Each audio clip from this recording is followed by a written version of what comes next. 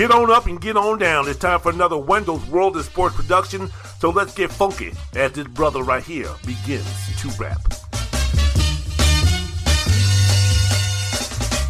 Before the start of another episode that will explode with strong opinions and entertainment, let me present another Wendell's World in Sports production that is heaven sent. Wendell's World in Sports, a sports talk podcast presented in audio and video form to perform to the scorn of the haters, an entertainment creator like Pete Rock and CL Smooth as I groove to the flavor of the podcast being soulfully chocolate. So if you have plans to beat me, please just go ahead and stop it. The opposition, I'll lambaste them, then debase them, disgrace them, more futile than someone trying to guard Jason Tatum, giving the competition hurts like Jalen. I'll be wailing and assailing any clown that tried to quote my show verbatim. If you try to test me, I'll be a global champion like the GOAT Lionel Messi, laughing at the notion that you thought taking me down would be a breeze like Drew, not having a clue that you've come into a gunfight with a butter knife and rolling the dice just cost you your broadcasting life. Listen to my podcast on iTunes, Spotify, Amazon, or iHeart as I listen and tear apart the fabric of the conventional, nonsensical, ripping to shreds the threads of stale, plain, tame, lame, flatline podcasts that are being left way behind. So take this loss to your podcasting boss, because going up against me, the call of my fatal verbal blow would be best described by the legend, good old JR, Jim Ross.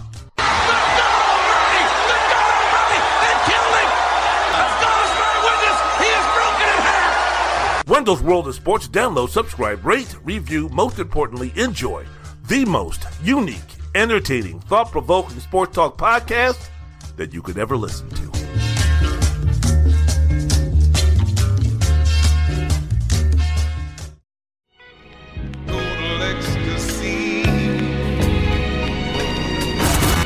Sports fans of all ages, faces, and places from every stadium, arena, and auditorium all over the world. May I have your attention, please? Well, time's coming when we're going to have to ante up. Ante up and kick in like men. Like men! It is now time to bring to your listening ears, hearts, and minds a sports podcast named Wendell's World in Sports with the one and only Wendell Wallace. Tell him how you feel. A podcast that gives you strong, passionate, unapologetic, uncompromised thoughts and opinions about the everyday happenings in the NFL. Mahomes looking to flip, takes it in for the touchdown. And college football to the NBA in my Georgetown Hoyas. Giannis fires one down and an exclamation point for Milwaukee. To any other sporting news of the day. And now, introducing the man whose love of sports was born and bred on the greatest Muhammad Ali, Len Bias, Magic Johnson, Bernard King, and Eric Dickerson, Wendell Wallace. Special dedication for those who are listening to this podcast. Special dedication for those who are subscribing to this podcast. Special dedication for those who are listening to this podcast. Thank you so doggone much. Welcome to Wendell's World in Sports.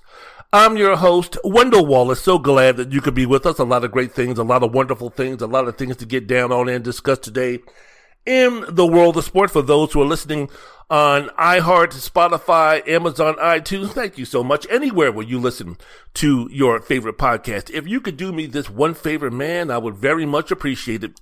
If you could download, if you could subscribe, if you could rate, if you could review the most unique, entertaining, thought-provoking sports talk podcast that you can listen to, doggone it, I would very much appreciate it. And right around the bend, my YouTube episodes are coming, speaking about the pathetic, speaking about the embarrassing, speaking about the irrelevant Georgetown Hoyas basketball program and the NBA and the NFL. All that good stuff is coming. So I want to thank you so much. Man, where should we begin?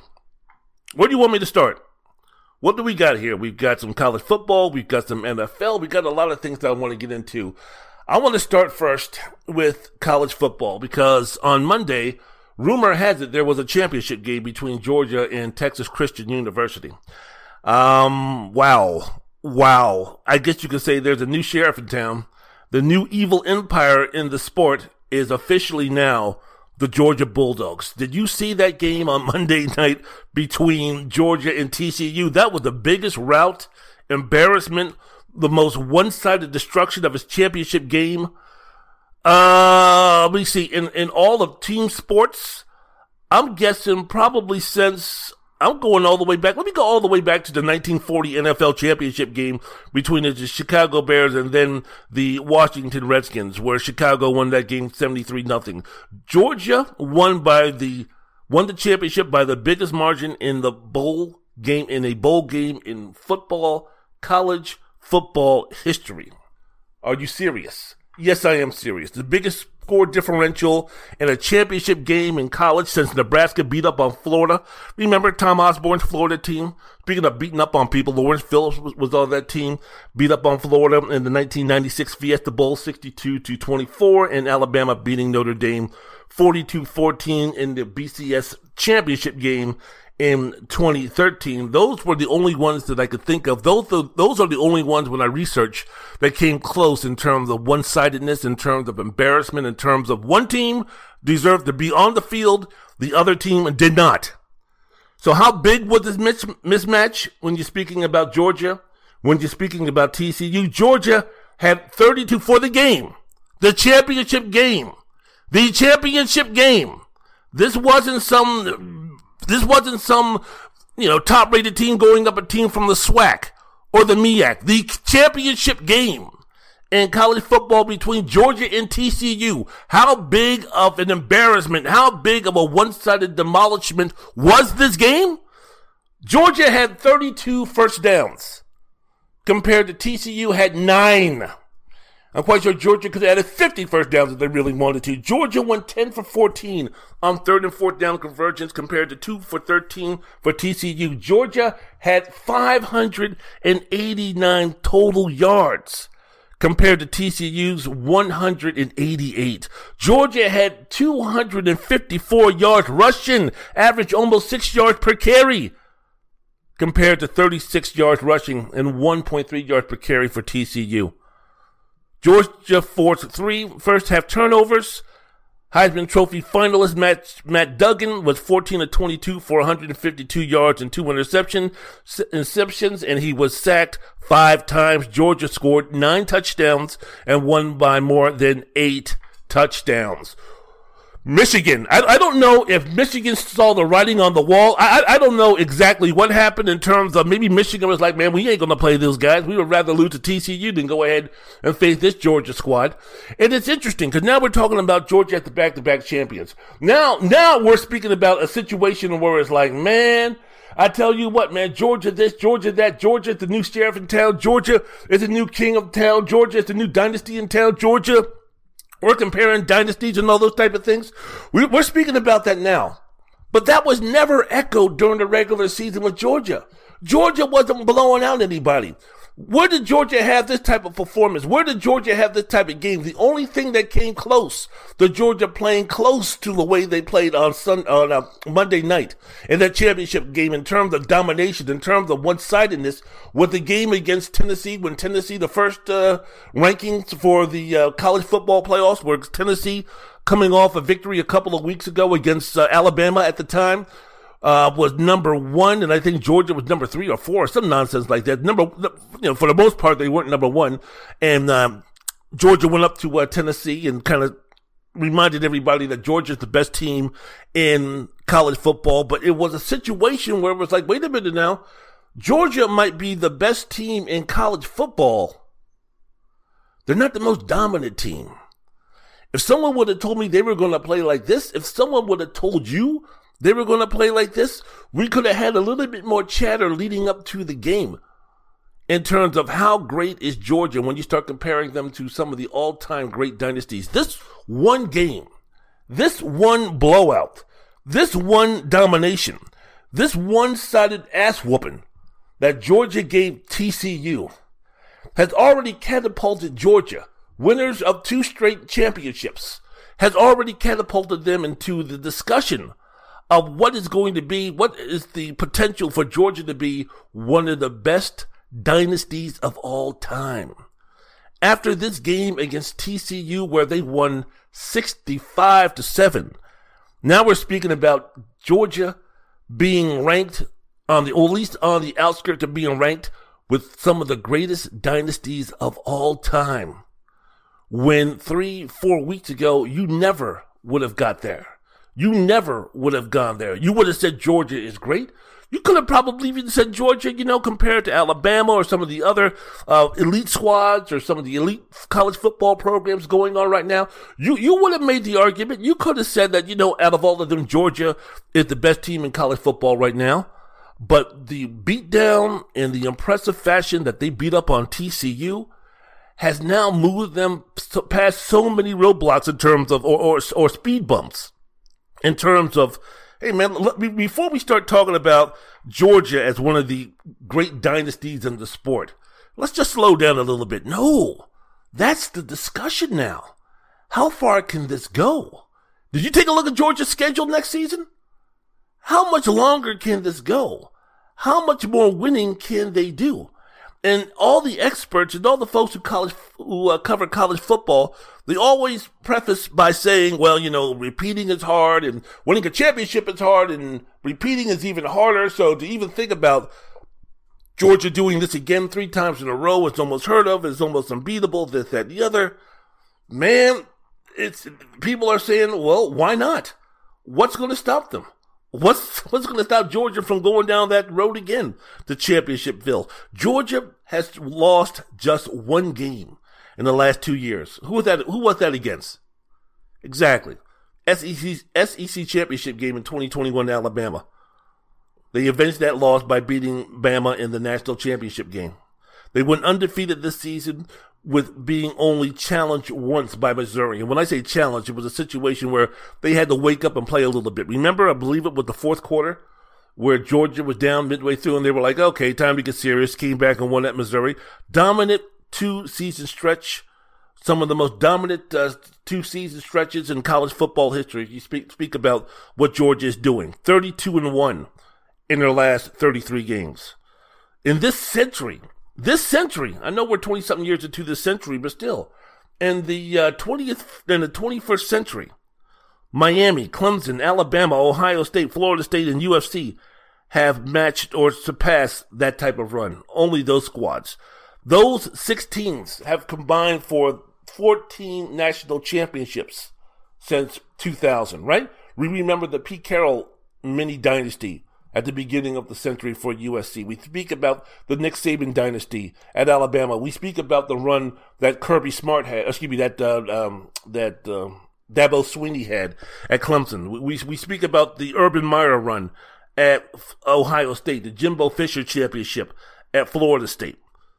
Georgia has won 14 straight games over Power 5 schools. 14 straight, including every program that has won a national championship since 2006, and others who have played in the title game and playoffs. Hello, the major college record with 29 wins over 2 seasons. There's 29-1. 12 of those would have come against ranked teams, 6 in the SEC title and playoff games. That's something else, man. That's unbelievable. That is just, what are you going to say about that? Where are we going to go with that? And did you see again? Did you see who they're playing next season? Who's stopping them? Who's slowing them down? Who's going to beat them? Now I know, recency bias, and the last thing that we saw was Georgia going up and down the field against TCU in the way that they did it. And you take a look at the schedule next season for Georgia. You got UT Martin, you got Ball State, you got South Carolina, you got UAB. At Auburn, Kentucky, at Vanderbilt, then the bye week, then the biggest cocktail party against Florida, Missouri, Ole Miss, at Tennessee, and then at Georgia Tech. Who's going to knock them out of the playoffs? Who's going to cause them to lose? And with Georgia coming back as the national champion, Georgia's going to have to lose twice. And you take a look, okay, maybe LSU in the SEC championship game. They have an up and rising type of program. Surprising, Brian Kelly, his first year down at Baton Rouge. Maybe we don't know something in terms of right now of what's going to be happening in about 11 months or whatever when they play the SEC championship game, if that's possible. We don't know what's going to be happening with Alabama in terms of who's going to be the quarterback for that squad. Are they going to keep in-house the starting quarterback, or are they going to go get a transfer? I mean, we don't know what's going to be happening with that squad in terms of them losing Will Anderson, in terms of them losing Bryce Young, in terms of them losing a lot of talent. And already we're speaking about an Alabama team this season that could have been, probably should have been on paper one of the most dominant teams in the college football season, but because of penalties, because of undisciplined plays, because of lack of real talent, experienced talent at the wide receiver positions, didn't live up to expectations, even though losing on the last second to LSU and losing at the last second to Tennessee definitely doesn't show signs that Alabama is leaking water enough to go down like the Titanic. But still, man, when you take a look at Georgia, who's going to stop the squad? Who's going to beat this squad? Who's going to contend with this squad? Who's going to challenge the squad? UT Martin, Ball State, South Carolina, UAB, Auburn, Kentucky, Vanderbilt, Florida, Missouri, Ole Miss, Tennessee, Georgia Tech. Pick a team that's going to be potential threats. Best case scenario, pick a team of the teams that Georgia is going to be playing in the regular season that could potentially be a threat. Put aside recency bias just for a quick second and take a look at the names of the teams that I just mentioned before. It ain't going to be UT Martin. It's not going to be Ball State. Maybe South Carolina, Spencer Rattler's coming back. Maybe. Possibly. Maybe. UAB isn't going to beat them. Auburn isn't going to beat them. Kentucky's not going to beat them. Vanderbilt isn't going to beat them. Florida's not going to beat them. Missouri's not going to beat them. Ole Miss ain't going to beat them. Maybe Tennessee at Tennessee. That's the best shot. Maybe that's the best chance. Maybe that's a situation where you're looking at a matchup between the number 1 team in the country and maybe the number 3 or number 4 team in the country. And then that Georgia Tech. So they're not going to be losing any games. And then they come back and play in the championship game or they play in the playoff games. I mean, take a look who's going to be out there. Is Michigan going to have the squad that's going to be back? They got Blake Corum coming back. They've got the quarterback coming back. But now there's situations where it's like, okay, is Jim Harbaugh coming back? Is he going to take one of these jobs like the Indianapolis Colts or the Denver Broncos job or the Arizona Cardinals job? Lord knows he ain't going to be taking the Houston Texans, you would think. But, I mean, there's now a situation where, okay, is Jim Harbaugh going to come back? That's to be determined. Ohio State is going to be looking good. You got Marvin Harrison Jr. coming back. You've got that quarterback, the backup quarterback for C.J. Stroud in the limited time that he played. He looked pretty good. He looked like he knew that he was doing. And it might take him a few games to really get it moving. And we're not going to be asking him to do the things that C.J. Stroud has done in his career at Ohio State, especially when you're speaking about the last year that he played at Ohio State. But Ohio State looks like a formidable team. Can they beat Georgia in a championship game? Now, anything can happen. They almost beat them in the semifinals, right? I mean, you can make the strong argument that if it wasn't for Marvin Harrison getting injured, that possibly Ohio State would have been the one that was beaten up on TCU, and we wouldn't be having this discussion about how dominant and how incredible that Georgia is going to be moving down the line now. So I don't know, but now is a situation where it's like, look, man, you got a team in Georgia to, as where we stand right now, I don't know how anyone is really going to beat them. I don't know how anybody as of right now is going to challenge them. And we've had this discussion before. I remember the Ohio State team under Urban Meyer, when they won that championship game, they beat Alabama in the semifinals. I remember they lost to somebody in the regular season, one team from the Big Ten, and they lost to them in the regular season.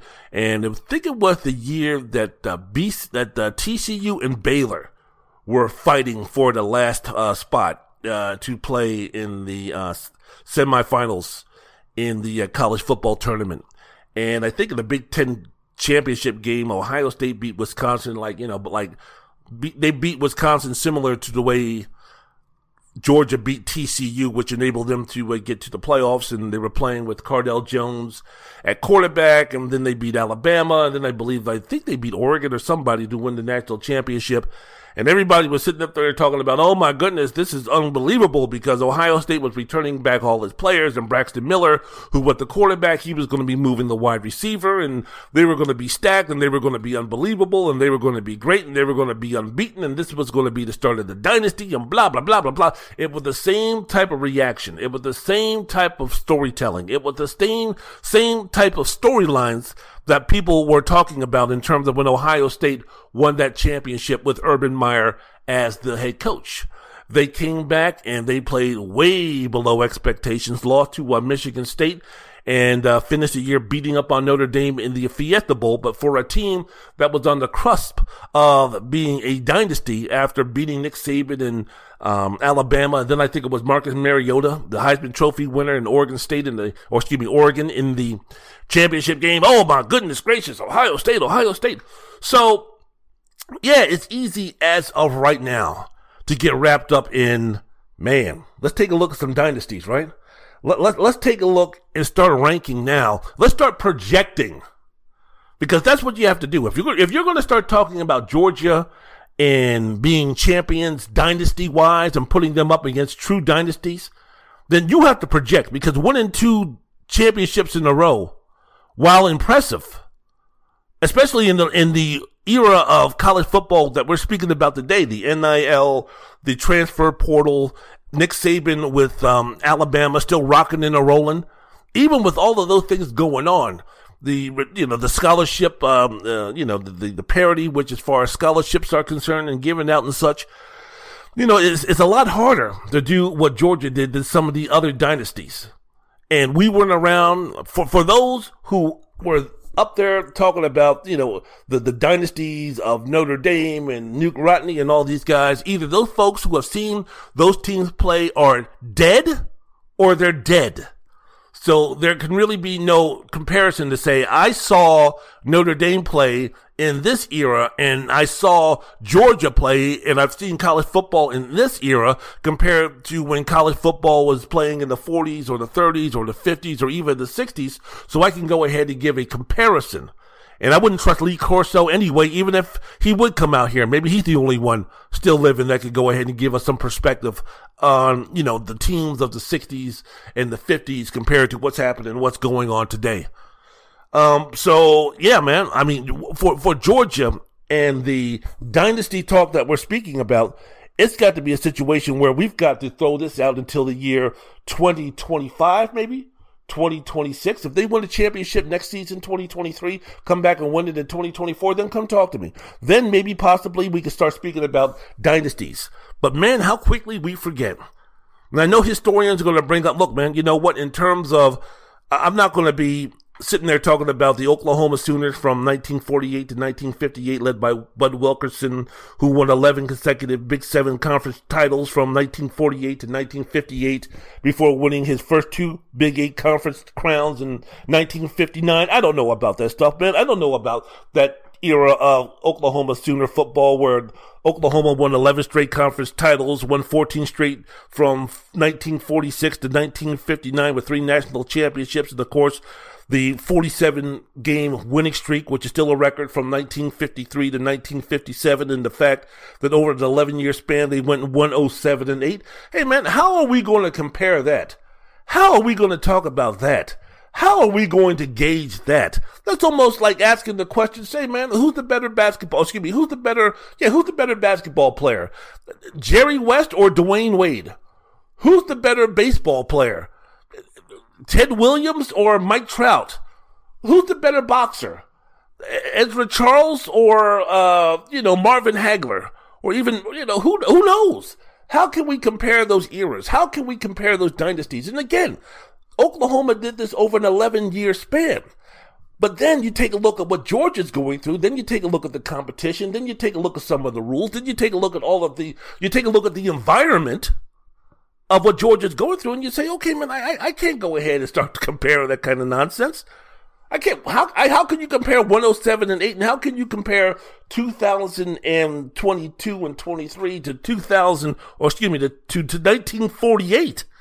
Everyone that was watching that team in 1948 is dead. Sorry, y'all. Miami won 5 championships from 1983 to 2003. They had 2 dynasties. 2 dynasties. Are we going to be talking about Georgia in that realm? Are we going to be speaking about Georgia in that comparison now? Are we going to start having these comparisons now? Because I know it's juicy. I know it's interesting. I know you want to have it. I know you want to go there. I know you want to discuss it in terms of, oh man, let's go ahead and project Georgia, best team in the country. So we're trying to say that Georgia winning 2 championships in a row, impressive. Of course it is. In this day and age, I explained the reasons why. But all of a sudden now, we're going to have this discussion, and from the same sentence, from the same paragraph, from the same story, from the same similarities, from the same movie, we're going to start saying Georgia, dynasty, elite team, best in college football, dynasty is built, dynasty is being built, dynasty is growing, dynasty will soon be here. All of a sudden now we're going to put that conversation, we're going to put those platitudes, we're going to put those qualifications on a team and then say, okay, now what about Miami? Oh yeah, I think that let's compare those two. Let's compare those 2 franchises. Let's compare those 2 dynasties. Let's compare those 2 dominant teams in their era. Wait a minute. Miami had two dominant eras. Where are we going? What are we talking about here? Are we going to speak about the 1985-1992 Miami Hurricane team that went 88-8 with 3 national titles, 2 Big East titles in their first 2 seasons in the conference from 1991 to 92? Are you going to speak about that team from 1985 to 1992, the Miami Hurricanes? Where they won at least 10 games every year during that time and put out pro after Hall of Famer after pro after All-Pro after Pro Bowler after significant player from almost every position, maybe with the exception of quarterback. Are you going to be speaking? Are we ready to go there with Georgia? With the Miami dynasty stretching over almost somewhere around 20 years? 1985-1992, the Miami Hurricanes putting together a 29-game winning streak, which Alabama snapped in the school's 5 national title game appearances in 7 years. Are we going to be speaking about that squad? Are we going to be speaking about the 2000 to 2003 Miami Hurricanes that was 46-4 during that time, winning a national title and putting together a 34-game losing streak? Are we going to go there? In fact, really, when you think about that Miami team that won 4 straight Big East titles in the national the national championship, it really should have been 2. If it wasn't for a blown call, if it wasn't for a horrendous call, if it wasn't for a bad call, as far as pass interference is concerned, Miami would be sitting there with Larry Coker winning 2 national championships. So a bad call all of a sudden now is going to allow Georgia to move into the argument, to move into the discussion. We're going to be speaking about that. We're going to be going with that. Now, Georgia lost a lot of players. I mean, one sign that Georgia is here to stay is the fact that, A, they lost a lot of players to the NFL draft last season, came back and were dominant, even though I think last year's Georgia team was better, especially when you're speaking about defense. Now, also, you can sit there, and I'll get to Stetson Bennett in a second, but a lot of times the dynasties start to crumble, or the dynasties start to, or the dynasty's greatness begins to diminish when the quarterback leaves. In this case, Georgia is run by their defense. So this is not a situation where, oh my goodness, Stetson Bennett is leaving. What will that mean? It won't mean anything, because guess what? Georgia, especially on defense, they're young, they're gifted, and they're talented. They ain't Donnie Hathaway's young, gifted, and black, but they're all those things, and they can play some football. You got Brock Bowers. He might be the best player in college football, right up there with Marvin Harrison, coming back and doing the thing. They got a capable quarterback who's been in the system.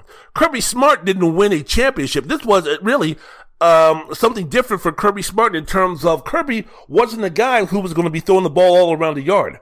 You know, he wasn't going to be doing 5 wide receiver sets and trying to, win football games by putting up numbers like it was Big 12 basketball.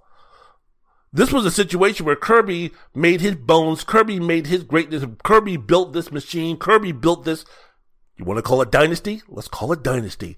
Kirby built the most elite college football team in America as of today through defense.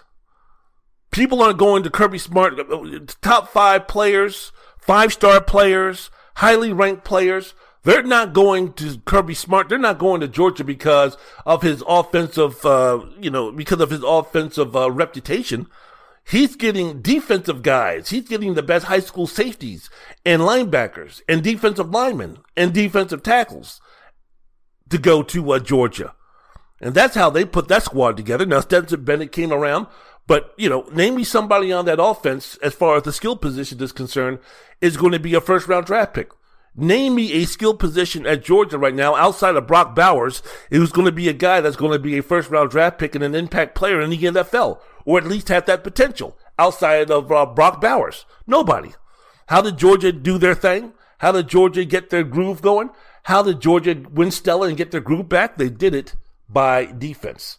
So this is one of the reasons why you can say, hey man, it's not about replacing, or it's not about one player being so great and being so dominant that when he leaves, how are you going to fill that humongous hole that has been left, namely by the quarterback? This isn't that situation. And, Georgia's going to be here for a while. But, again, I'm going to just for a quick second, just for a moment, because, again, I know that we're all caught up in what happened on Monday in that championship game, 65-7. Hey, look, man. I mean, I'm speaking right now. Let me get a little bit real with my main man Eric G and Coach Pat Jones, who do a show on Tulsa's Sports Animal from 11 to 2 Central Standard Time. Hey, man, I know that y'all repping the Big 12, and I know that you be speaking about Oklahoma and Oklahoma State and those guys. Man, TCU in the Big 12 should be banned for life after that performance. I mean, come on, man. You're a Power 5 conference. It shouldn't be that much of a disparity. That was embarrassing. That was embarrassing, not just for TCU, but for the entire Big 12 conference. Because if that's what the Big 12, if that's the best team that the Big 12 can produce, then maybe we should start talking about the Power 4 conferences. Maybe this is a situation where, you know what, Oklahoma and Texas, go ahead and leave, and maybe we should just dissolve the Big 12.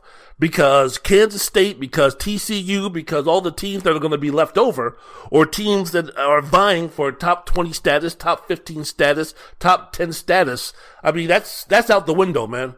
That's done. TCU in the Big 12, the way they're represented, I mean, they should be on the same level at the AAC. That was embarrassing. And Sonny Dice talking about we'll be better, we'll be back. TCU ain't going to be back. I don't want to see anybody. This is not a situation where the winner of the Big 12 should ever be considered an automatic to make it to the playoffs. I mean, you take a look at the Big 12, yes. You take a look at the SEC, of course.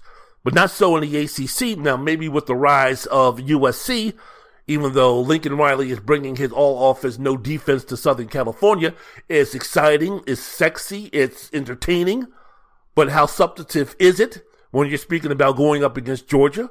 When you're speaking about going against the SEC squads? When you're speaking about going up against the Ohio States? When you're speaking about going up against the elite?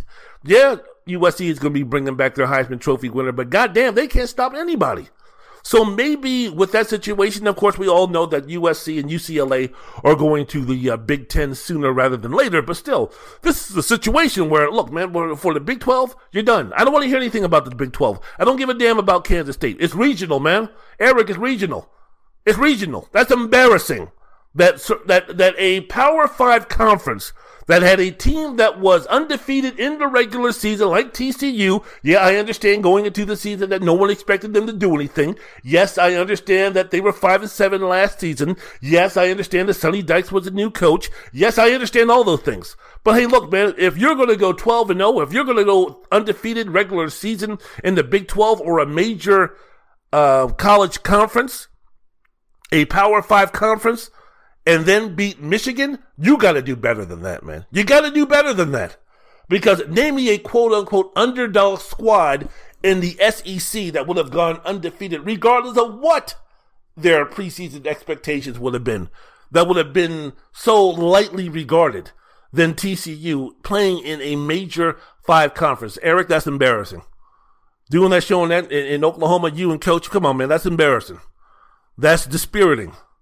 How in the world can there be that much of a talent difference? What does that say about Texas? What does that say about Oklahoma? What does that say?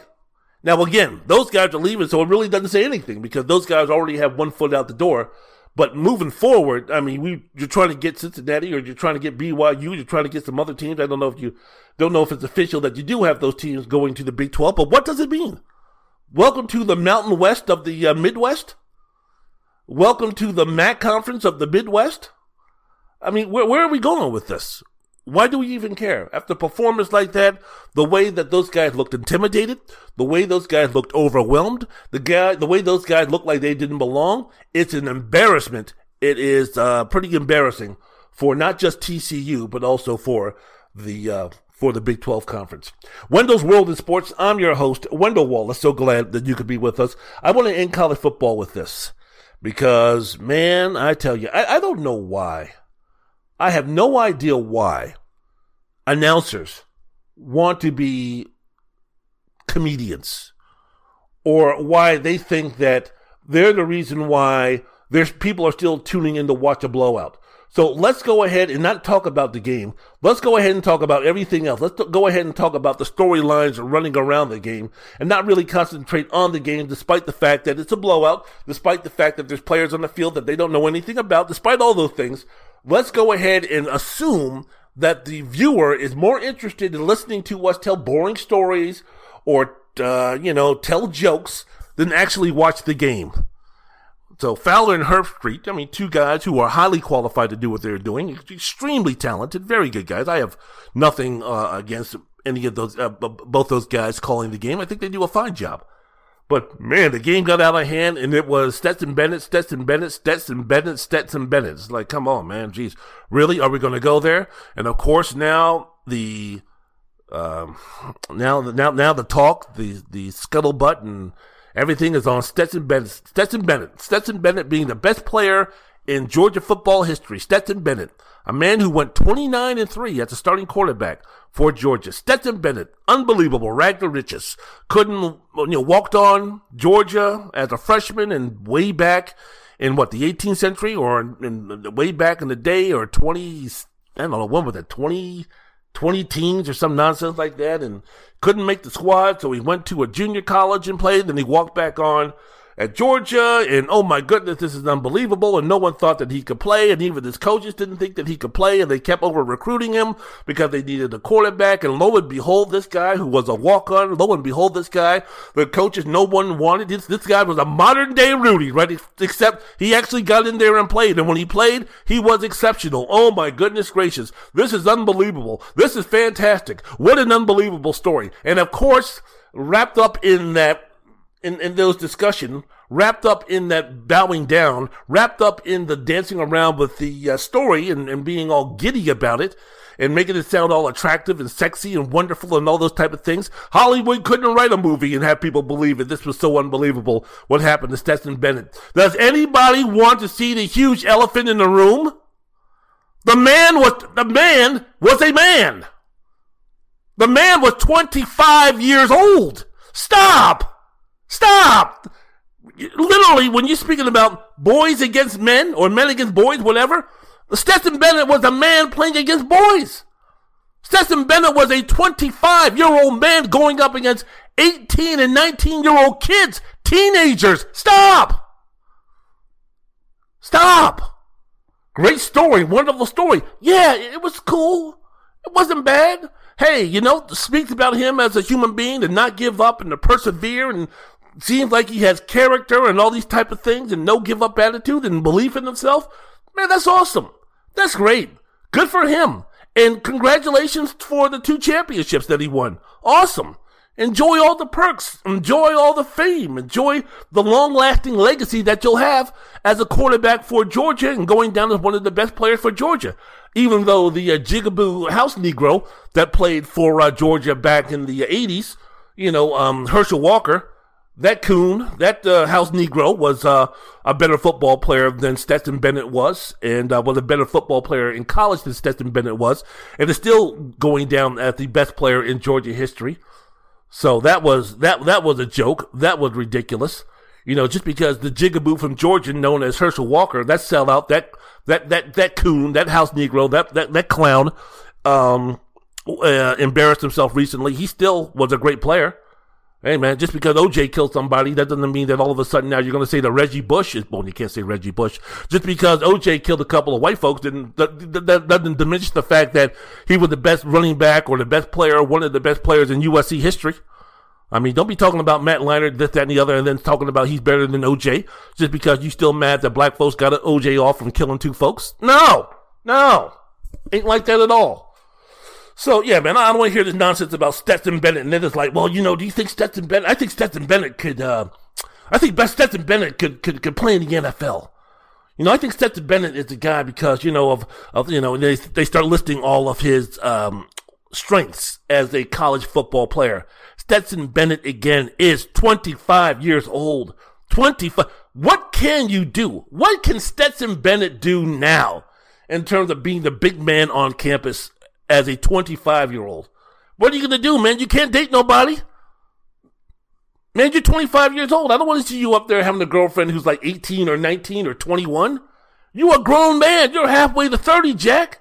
And for those of my age, or for those who are, around that age of 30 plus, think about the difference in terms of maturity. Think about the difference in terms of just world perspective. Just think about the difference that we were when we were 25 compared to when we were 18, 19, 20, 21, even 22. Hey man, nobody should be living a college life when you're 25 years old, man. College life is for like 18 to 23. You're really pushing it if you hit 23 and a half or 24. But once you hit 24 and you're still living like a college student, man, come on now. Come on. And this guy is 25, and we're speaking about Stetson Bennett having the best 2 years of his career when he was 24 and 25 years old. Come on, man. And then we're going to equate that to say, yeah, I think that he can stick with the team in the NFL. Come on, man. 25 years old. 25. I can't say that enough. The man is 25 years old. Patrick Mahomes is 27. Lamar Jackson, Joe Burrow, Josh Allen are 26. Next season, Stetson Bennett is going to be 26 years old. Josh Allen, one of the best quarterbacks, one of the faces of the league.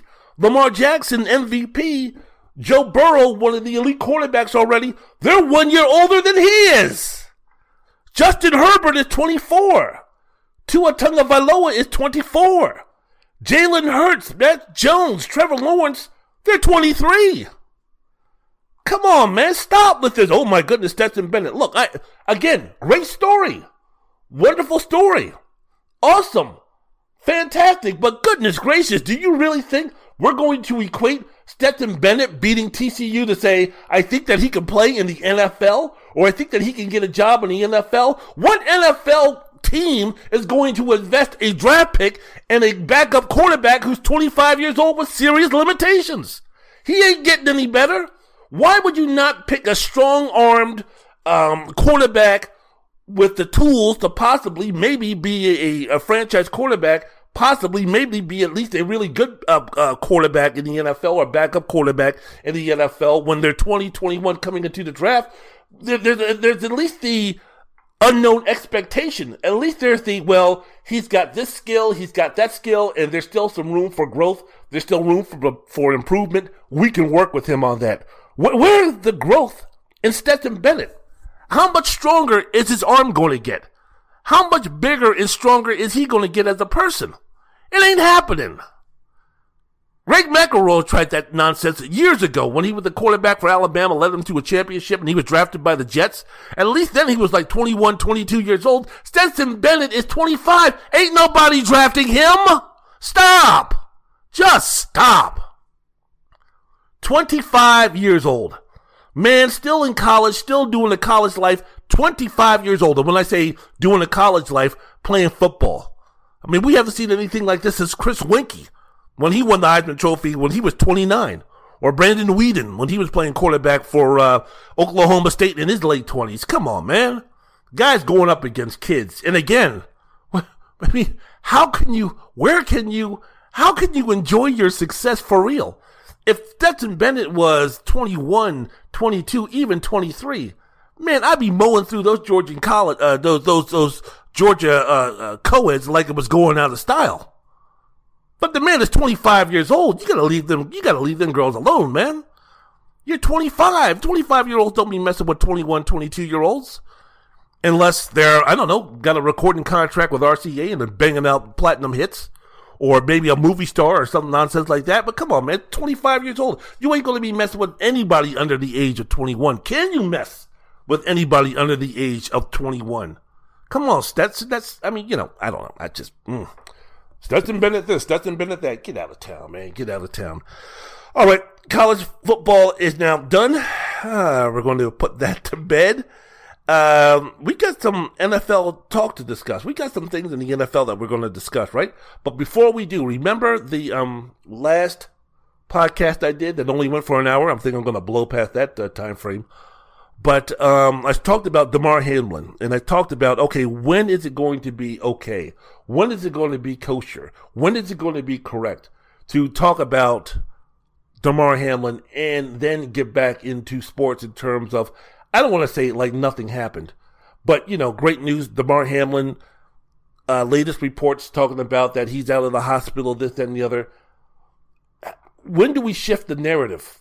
When do we shift the conversation to, oh my goodness, is he going to live? This is terrible. This is horrible. All of the things that we were talking about 1 week ago or a week and a half ago. Where do we make that? When do we then get back to who's going to be winning football games, the importance of winning playoff games? When do we get back to the silliness of talking about sports in general like it's real life serious stuff? When do we get back into that? I guess the answer is going to be this week, right? Because my podcast is basically centered around that. But I want to talk about Damar Hamlin just a little bit, give my thoughts and opinions, kind of put a bow on the, I don't want to say the sweet sentimental situation concerning that in terms of, this is prayers and all this kind of stuff, even though we still need some. I'm going to get away from that. I'm just going to speak about Hamlin moving forward, the attaboys and all those good things. And then get into some playoffs, right? Because aren't we here to talk about the playoffs as well as speak about the regular season, because it's now over. Wendell's World of Sports. I'm your host, Wendell Wallace. Man, it's time for me to boogie. Man, it's time for me to play some good music. Man, it's time for me to just kind of groove a little bit. What should we groove with, man? Let me go out and ask some folks out there in the DMV. What should I groove with? Let me go ahead and ask my friends out there in Los Angeles, California. What do I need to groove with? Let me ask some folks out there, what do I need to groove with? You know what? For the answer, I'm not going to go to the outskirts. I'm not going to go to Appalachia. I'm not going to go to the suburbs. I'm not going to go to the rich side of town. You know where I'm going to go to get my answer? I'm going to go down to the ghetto. Wendell's World of Sports.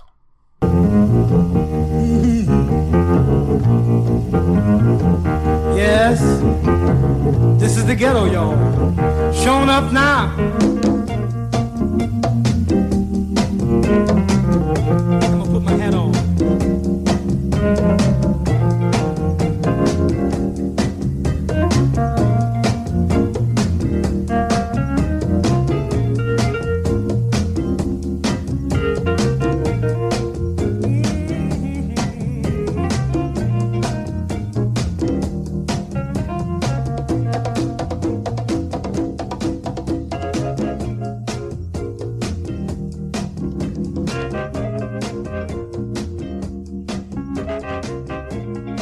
The genius, Donny Hathaway.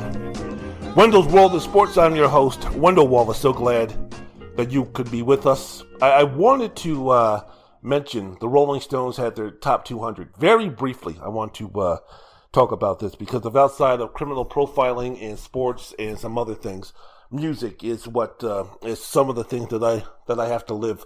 Can't live without my music. Can't live without my documentaries about crime and justice shows, serial killers.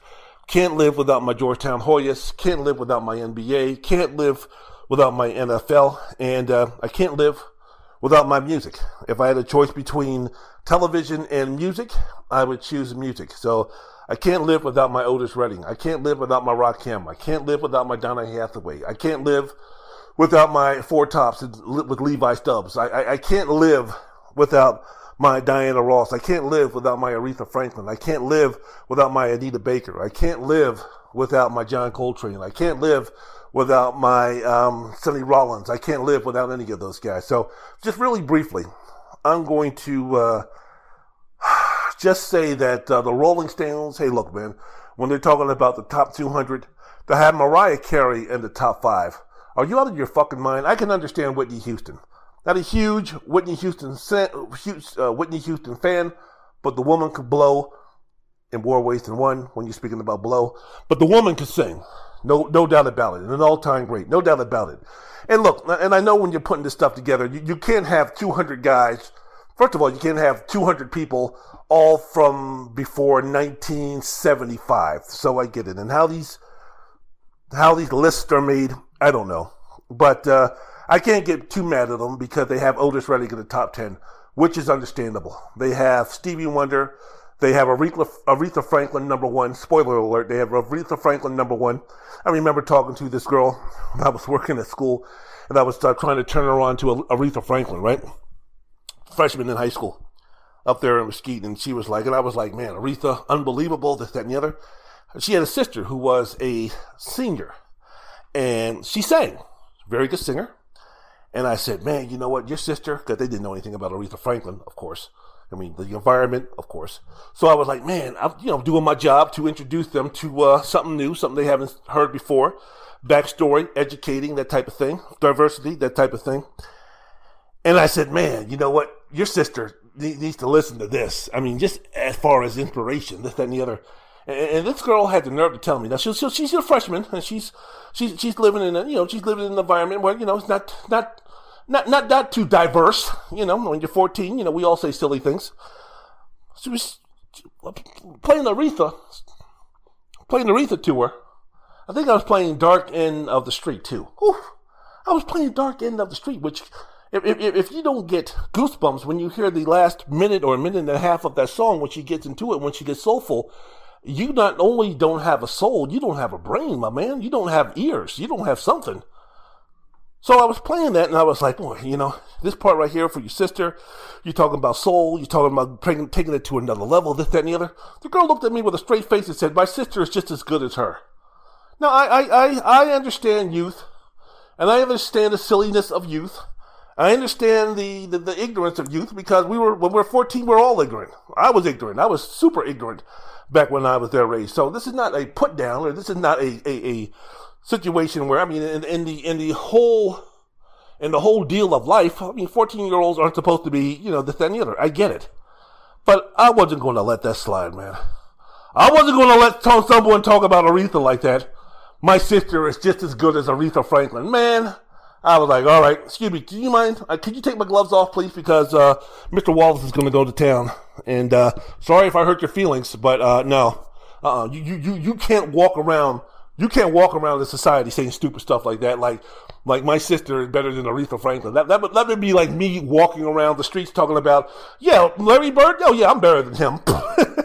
Back when I was in school, back in the 80s, when Larry and Magic were doing their thing, and I would be walking around talking about, oh yeah, Magic Johnson, Larry Bird. Yeah, I'm just as good as them. No, you're not.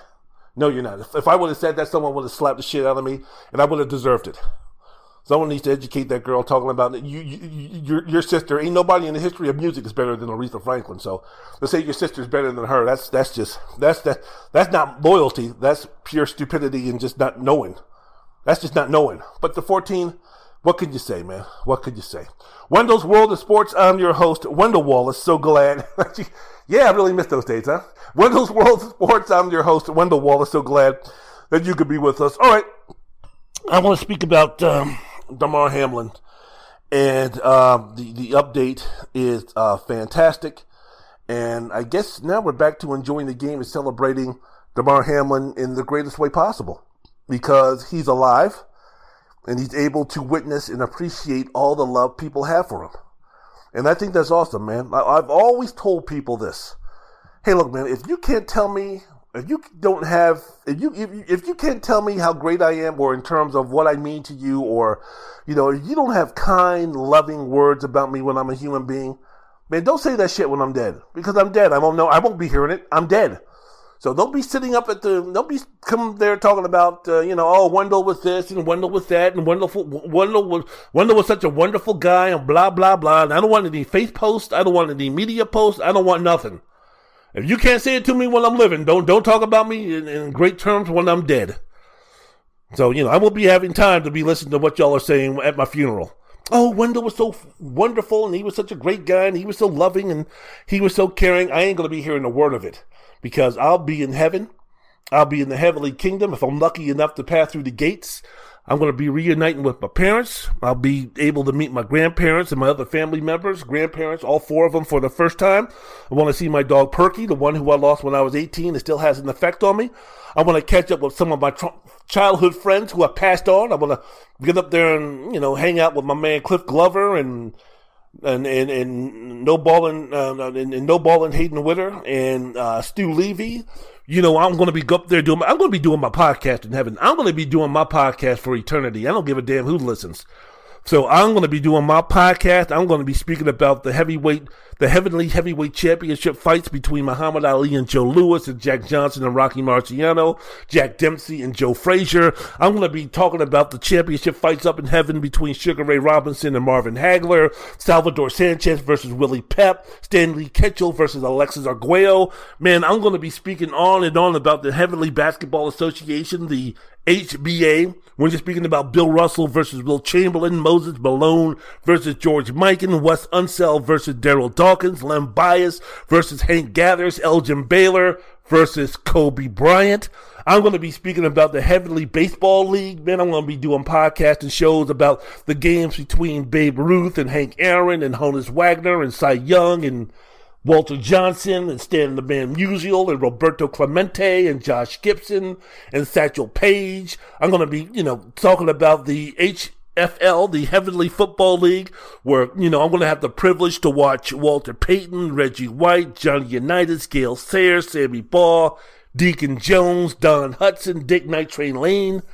Man, going to be able to talk about the coaching decisions of Vince Lombardi and Paul Brown and Dennis Green and Hank Stram. Man, this is going to be some good stuff, man. I mean, I'm not ready to go to heaven just yet, but woo, by the time I get there, whether it be 5 minutes from now or 5 decades from now, man, if I'm lucky enough, man, I better start becoming a much better human being, because I want to make sure that I get myself into heaven. I want to make sure that I want to live through eternity, as far as being just like, being able to go to a concert with Otis Redding, starring Otis Redding and Sam Cooke and Donny Hathaway and Curtis Mayfield and Marvin Gaye and Ray Charles, the Four Tops, Aretha Franklin, Luther Vandross. Man, I want to go to watch Big L, Lamont Coleman, Heavy D, Biz Marquis, Guru of Gangstar, Notorious B.I.G. I want to go listen to a concert starring Chopin, Beethoven, Schubert, Mozart. Man, I want to be watching movies starring Humphrey Bogart, Sidney Poitier, Spencer Tracy, Basil Rathbone, Audrey Hepburn. Man, okay. Let me just, I don't want to give the impression that I can't wait to die. Hey, man, as long as the Lord has me around, I'm going to enjoy every minute that I have on earth. But yeah, man, heaven's going to be something else. My podcast, if you think my podcast is long now, and I've got eternity to do a podcast, it might even, I might try for that. I might try to do an eternity podcast. There's many people who are sitting there going, yeah, you try pretty hard when you're on earth, as long as these podcasts are. Jeez, Wendell's World in Sports. I'm your host, Wendell Wallace. So glad that you could be with us. So getting back to Damar Hamlin. According to CNN, he's expected to be released from the hospital in the coming days. He has been shown, Hamlin has shown continued progress with his recovery, and expects to be released from the University of Cincinnati Medical Center in the coming days, which he did. Then he went to Buffalo for a little bit, was in there, and I think now that he's going to be going home. Thank goodness, thank God, thank everybody for that.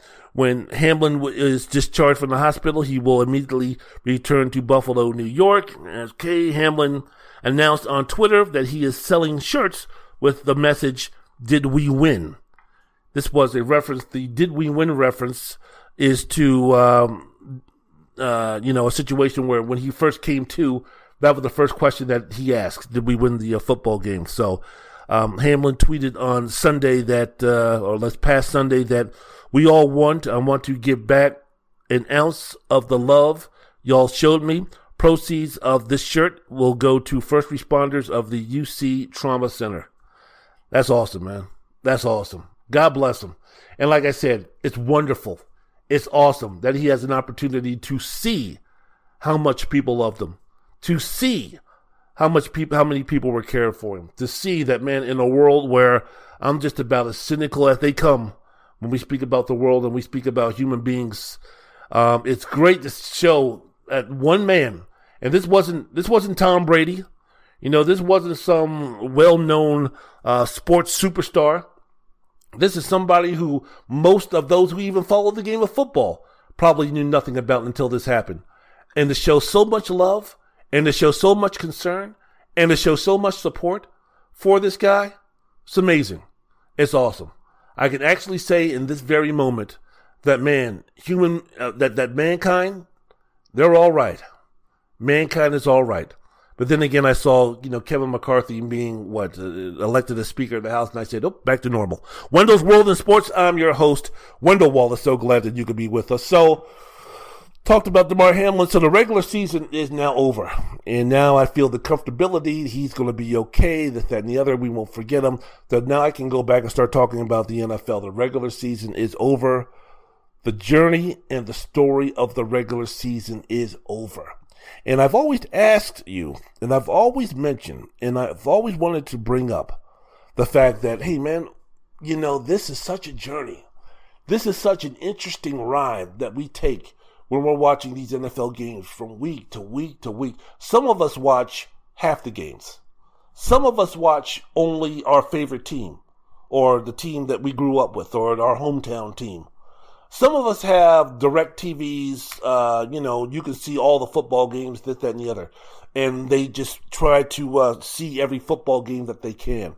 Some are just so addicted. They have the red zone. And then on Tuesdays on the NFL Network, they got to watch the replays and all this type of stuff.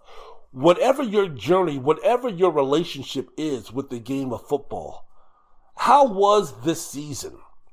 How did this play out for you, man? It was crazy, man. It was crazy. In the NFL, it always is. It's always unpredictable. And for a 17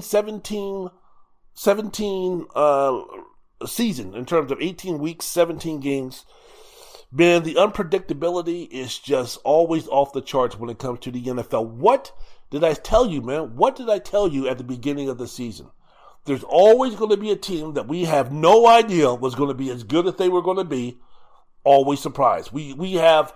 At the beginning of the season, we always have a team that we expect is going to go 3-14 or 4-13 or some nonsense like that. That's either going to make the playoffs or come close to making the playoffs. Who would have thought the Detroit Lions would probably be the best team not playing in the playoffs this season? Who would have thought that? Who would have thought that probably the Detroit Lions, in terms of the best teams, probably is better than the Seattle Seahawks?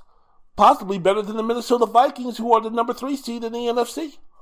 Who would have thought that at the beginning of the year? Who would have thought after 3/4 of the season being done that the Jacksonville Jaguars would be in the NFL playoffs? Who would have thought that the New York Giants would have been in the NFL playoffs? Not just when the season started, but at different points during the season. When they had that 3-game losing streak, you, me, and everybody else included said, fuck it, they're done. When the Detroit Lions were, 1-5 and 1-6, did anybody sit there and go, oh yeah, they're about to go on this long winning streak? When the Jacksonville Jaguars were 4-8, when the Tennessee Titans were like 4 or 5 games ahead of everybody else in the AFC South, did we ever see something like this as far as Tennessee collapsing like they did? The NFL, man, the journey is unbelievable. So now we have this totality of the season. Winners, division winners of the AFC, Kansas City, we saw that. Buffalo, we saw that. Cincinnati, we saw that. Jacksonville, we didn't see that. Division winners in the NFC, we have Philadelphia, many people saw that. San Francisco, people saw that. Minnesota, many people were picking Green Bay to win that division. And then Tampa Bay, we didn't see Tampa Bay being 8-9. We didn't see Tampa Bay being in the playoffs, but really not deserving to be in the playoffs. You take a look at the wild card teams in the AFC. The Los Angeles Chargers, we saw that. The Baltimore Ravens, we saw that. Did we see the Miami Dolphins having a shot when the season started to make the playoffs? I don't know. In the West, and the wild card teams in the NFC, the Dallas Cowboys, we saw that. We didn't see the New York Giants, and we didn't see the Seattle Seahawks.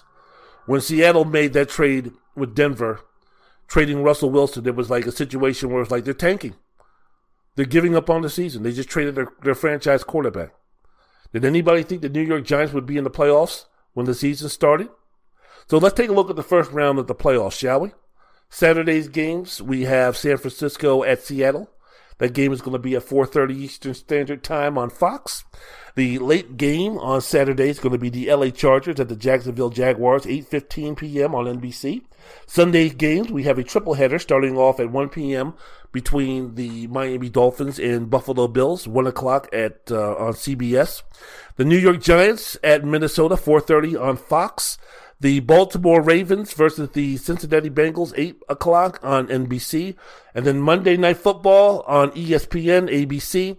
The wild card game, the most intriguing, interesting game of the playoff matchup between the Dallas Cowboys and the Tampa Bay Buccaneers. So before we get into this, I'll table this till the next segment, the last segment of the program. How did we get here? Exactly. Because remember, I enjoy the journey. I love looking back on the journey, man. I like looking back and saying, okay, the top 10 teams at the start of the season, if you take a look at the NFL.com rankings, you had Buffalo as the number 1 ranked team. You had the defending champion Los Angeles Rams. You had the San Francisco 49ers. Tampa Bay was number 4. Cincinnati, number 5. The Green Bay Packers, number 6. Kansas City, number 7. Denver was ranked number 8. When the season started, as far as the top teams in the NFL. The Chargers, number 9. Baltimore, number 10. Some of the other teams of interest, the Raiders were number 11. The Indianapolis Colts were ranked number 12, and they had their coach, Frank Wright, still with them. Philadelphia, the best record in the league, or at least in the NFC, they were number 14. They were ranked 14th. Dallas, 15th. Miami, 19th. Minnesota, 20th. Seattle, 24th. The New York Giants, 28th. Jacksonville was 29th. Ranked 29 out of 30-something teams in the NFL when the season started. There is no way, again, you could tell me that, oh yeah, I saw this from Jacksonville. No way. After the first month of the season, Philadelphia, top 10 teams, they had beat Detroit 38-35, no big deal. Then started to open up some eyes a little bit after they beat my Washington Commanders 24-8 and beat Minnesota handily on Monday Night Football. You had Buffalo starting off with an impressive win against the Los Angeles Rams, where it was like, all the preseason expectations about what Buffalo is going to do is going to come to fruition until week 3, where they lost to the Miami Dolphins, playing in like 115-degree weather. Because of that victory over Buffalo, all of a sudden now the Dolphins, Buffalo losing to Miami. The Dolphins were 3-0 and considered legitimate after beating the Bills. Green Bay was 2-1 and still ranked number 4 after losing their first game. Kansas City was 2-1, losing in overtime to Indianapolis, snatching defeat from the jaws of victory. The Rams were still ranked number 6 after beating Atlanta and Arizona after losing their opening game against the Buffalo Bills at home. The other top 10 teams, Baltimore, Tampa Bay, Minnesota, Cincinnati. Other teams, the Jets were ranked number 31. Seattle was ranked 28th. The Giants were 22. Jacksonville, number 18. Dallas, number 13. Detroit and Tennessee, Tennessee was number 12. Halfway through the season, you still had Buffalo, you still had Philadelphia, you still had Kansas City, you still had Dallas, you still had San Francisco, Baltimore, Minnesota. Guess who was one of the top 10 teams in November with a 5-2 record? The Tennessee Titans. Guess where Jacksonville was? They were 26. They were 2-6 and ranked number 30th. Detroit was 1-6 and they were ranked 31st. This was in November. God damn, I love the journey of the NFL. I love this bullshit, man. I love this nonsense. Tampa was 3-5 and ranked 20th. They had lost for the 5th time in 6 weeks, losing a Thursday night football game to the Baltimore Ravens after giving up 200 yards rushing in the second half, and Tom Brady playing the worst of his career. And we thought to ourselves, this team, as far as Tampa Bay is concerned, they ain't Super Bowl contenders. Green Bay was 3-5 and were ranked 19th, and we said, okay, when are they going to start playing Jordan Love? Because there's no way this season's going to be over for the Packers. They're done, this, that, and the other. When do we say those type of things? This was in November. This was the beginning of November. This was halfway through the season. The Rams were ranked number 14 and had a 3-4 record. They lost 31-14 to San Francisco the week that San Francisco acquired Christian McCaffrey. And by the way, Carolina was in tank mode, and we see where they ended up near the end of the season. God damn, I love the NFL.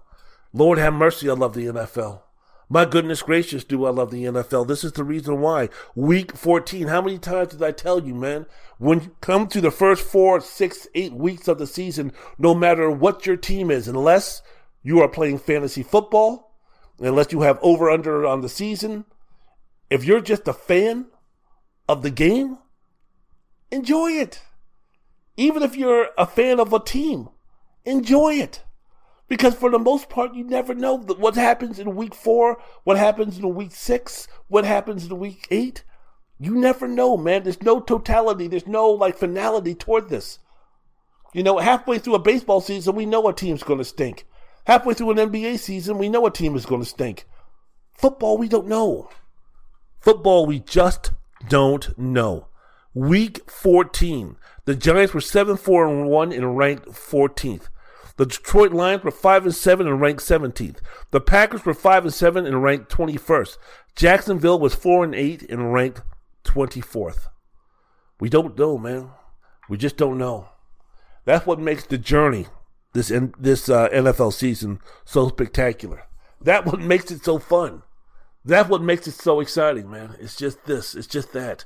The twists and the turns, and yeah, injury plays a role and all these type of things. And yeah, does Jacksonville make the playoffs? And Ryan Tannehill for the Tennessee Titans doesn't get hurt? I don't know, man. They have to go in there and start playing Malik Willis? I don't know. Who knows? But who would have thunk 12, 13 games into the season that the Jacksonville Jaguars were going to win that division? Not anybody in Duval County or a small minority of folks in Duval County would have believed that. The NFL is something else, man. And when you're speaking about the season, you're speaking about starting off with the season, you're speaking about the MVPs, you speak about which teams are going to be doing great and the ebbs and the flows, and we speak about Josh Allen coming into the season as the MVP candidate. No one had Jalen Hurts. Nobody had Jalen Hurts. Not anybody had Jalen Hurts. We had Patrick Mahomes, we had Josh Allen and others. No one had Jalen Hurts. My goodness gracious, this game is something else, right? And now we're going into the playoffs with Philadelphia. The shoulder of Jalen Hurts, how strong is it? What the percentage is Jalen Hurts going now into the playoffs? Now all of a sudden, the guy who was drafted to be Carson Wentz's backup now is one of the most important players going into these playoffs. The impact, the responsibility that he has. The Baltimore Ravens now with Lamar Jackson. What is that going to be about? What is that going to entail? What is that game against Cincinnati? How is that going to work? You know, the NFL is something else. So it was a journey this season, man. It was fun. It was exciting. It was never dull. Filled with controversies.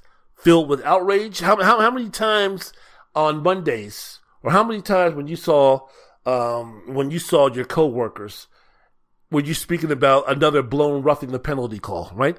And in one season, we go from, I can't believe it, roughing the penalty, the roughing the quarterback, and this, that, and the other. We go from that to a man almost dying on the field, and our attention shifting from one side to the other, one end of the spectrum to another. The NFL is something else, man. I love my NBA. I love my Halle Berry. I love my Layla Rochon. I love my Monica Bellucci. I love my Selma Hayek. But boy, do I love me some NFL. Do I love me some Jada Fire? Do I love me some NFL, man? It is something else. It is something else. So the regular season is over. The playoffs are now beginning. I got one more segment left in me, right?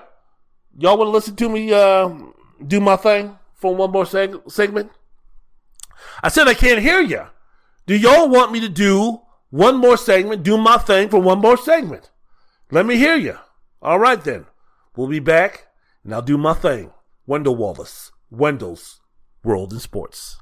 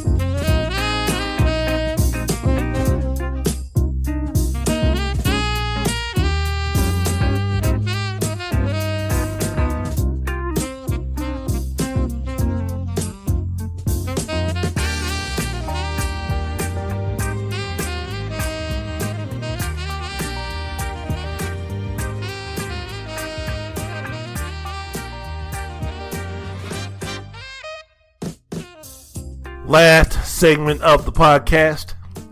Last segment of the program. Grover Washington Jr., get on down a little bit. Get on down. That's another guy I want to see if I can make it to heaven. My man Grover Washington Jr., a little John Coltrane. Can't wait to listen to the debates between Medgar Evers and Malcolm X and Abraham Lincoln and Martin Luther King. Maybe, hopefully, that those guys have straightened out and really shown George Washington and Thomas Jefferson and other delights when it comes to black folks. Love to hear the discussions between Gandhi and MLK and James Baldwin and Malcolm X and those guys. These great thinkers. Cannot wait to see what Steve Jobs has got going up there. What new great inventions, working with Thomas Edison and Benjamin Franklin. Man, heaven is going to be something else. I mean, if there's a heaven, then A, I want to go there. B, if I want to go there, I better start being a better person. And C, man, I could stay there forever. Wendell's World of Sports. I'm your host, and be with my reunite with my parents and my grandparents and all that kind of stuff, and those guys and my homeboys and homegirls and all this kind of stuff. Woo, yeah, man, that's what I'm talking about. Wendell's World of Sports. I'm your host, Wendell Wallace. So glad that you could be with us. Okay, so we've got the playoffs I mentioned before. Breaking them down. Look, man, we've got the Seahawks in San Francisco. This is going to be this Christian McCaffrey show. Brock Purdy doing what he is doing, a complimentary piece. The defense for San Francisco, a little bit shaky against the Las Vegas Raiders.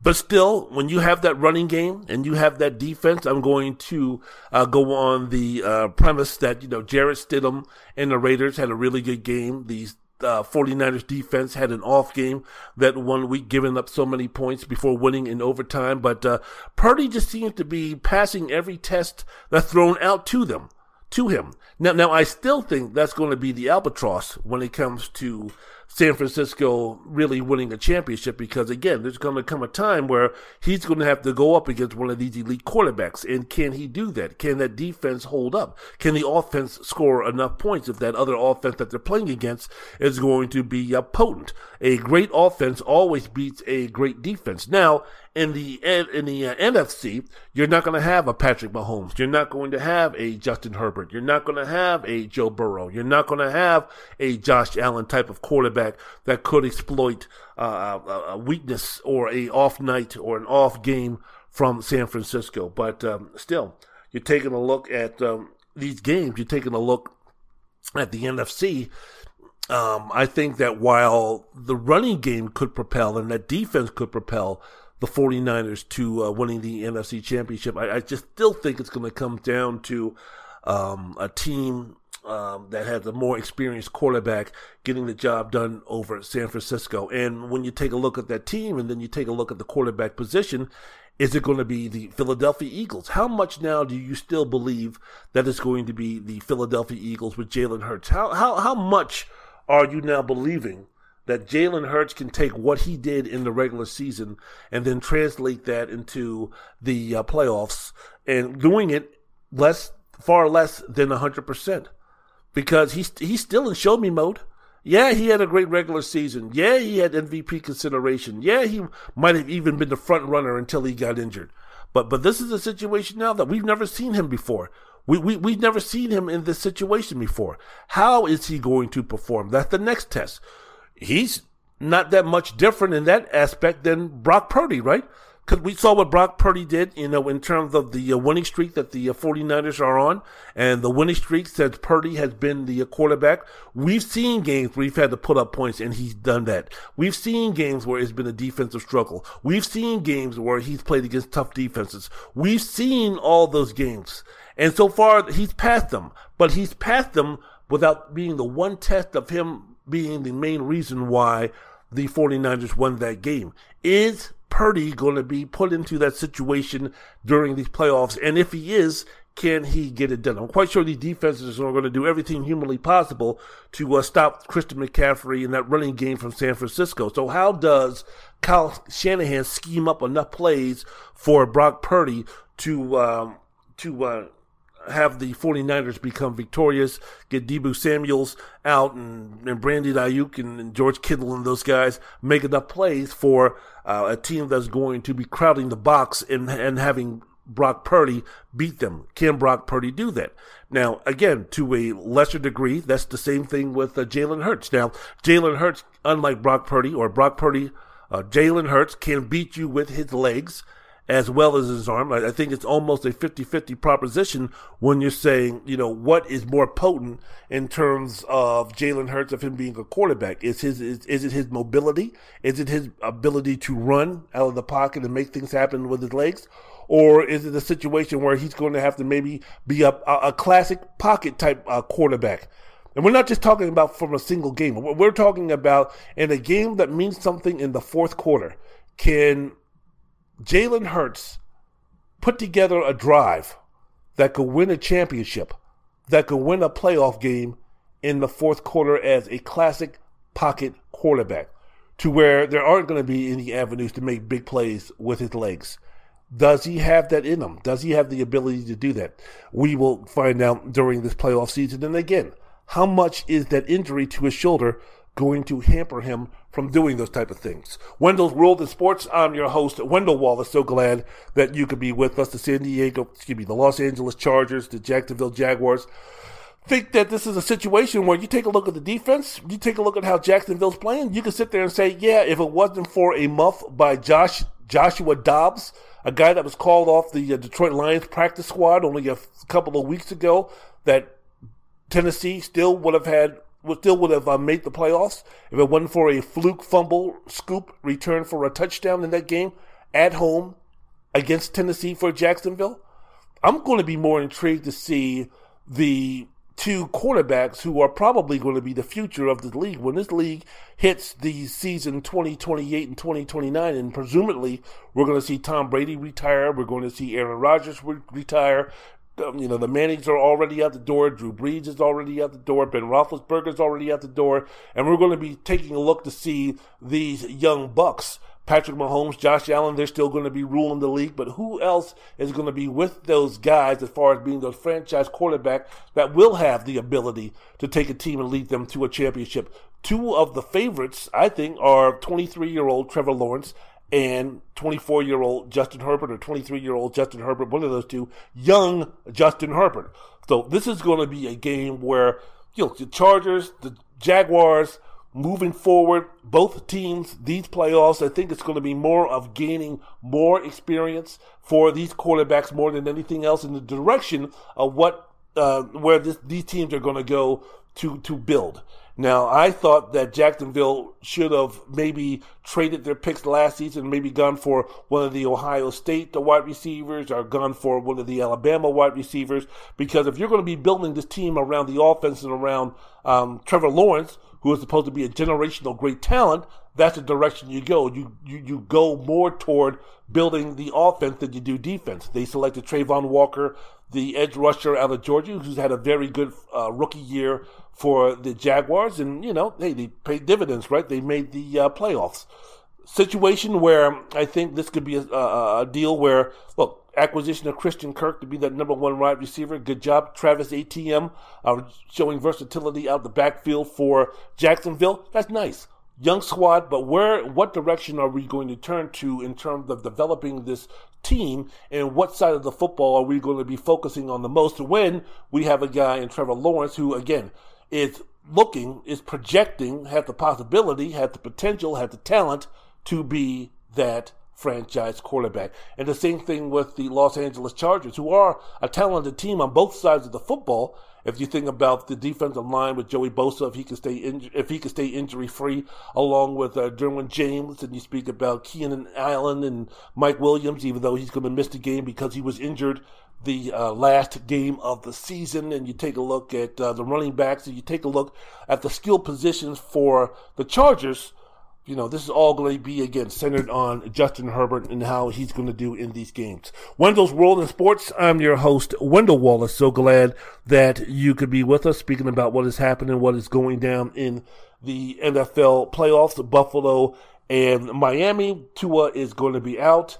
That means that the chances for the Miami Dolphins are going to be out. It'll be interesting to see how much of a play of Damar Hamlin. I don't know if he's going to be at the game, or I don't know if they're going to be showing him over the big screen or whatever. And we speak about showing Damar Hamlin as such is going to be such a boost, such a motivational lift for the Buffalo Bills, because he played for the Bills and he has a stronger relationship with his teammates, of course. But why wouldn't it also be motivation for the Miami Dolphins to say, hey, look, man, you're alive, man.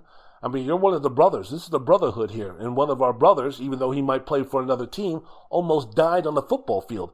Our greatest fear when we walk out on that football field, to ultimately not come back. I mean, that was almost you.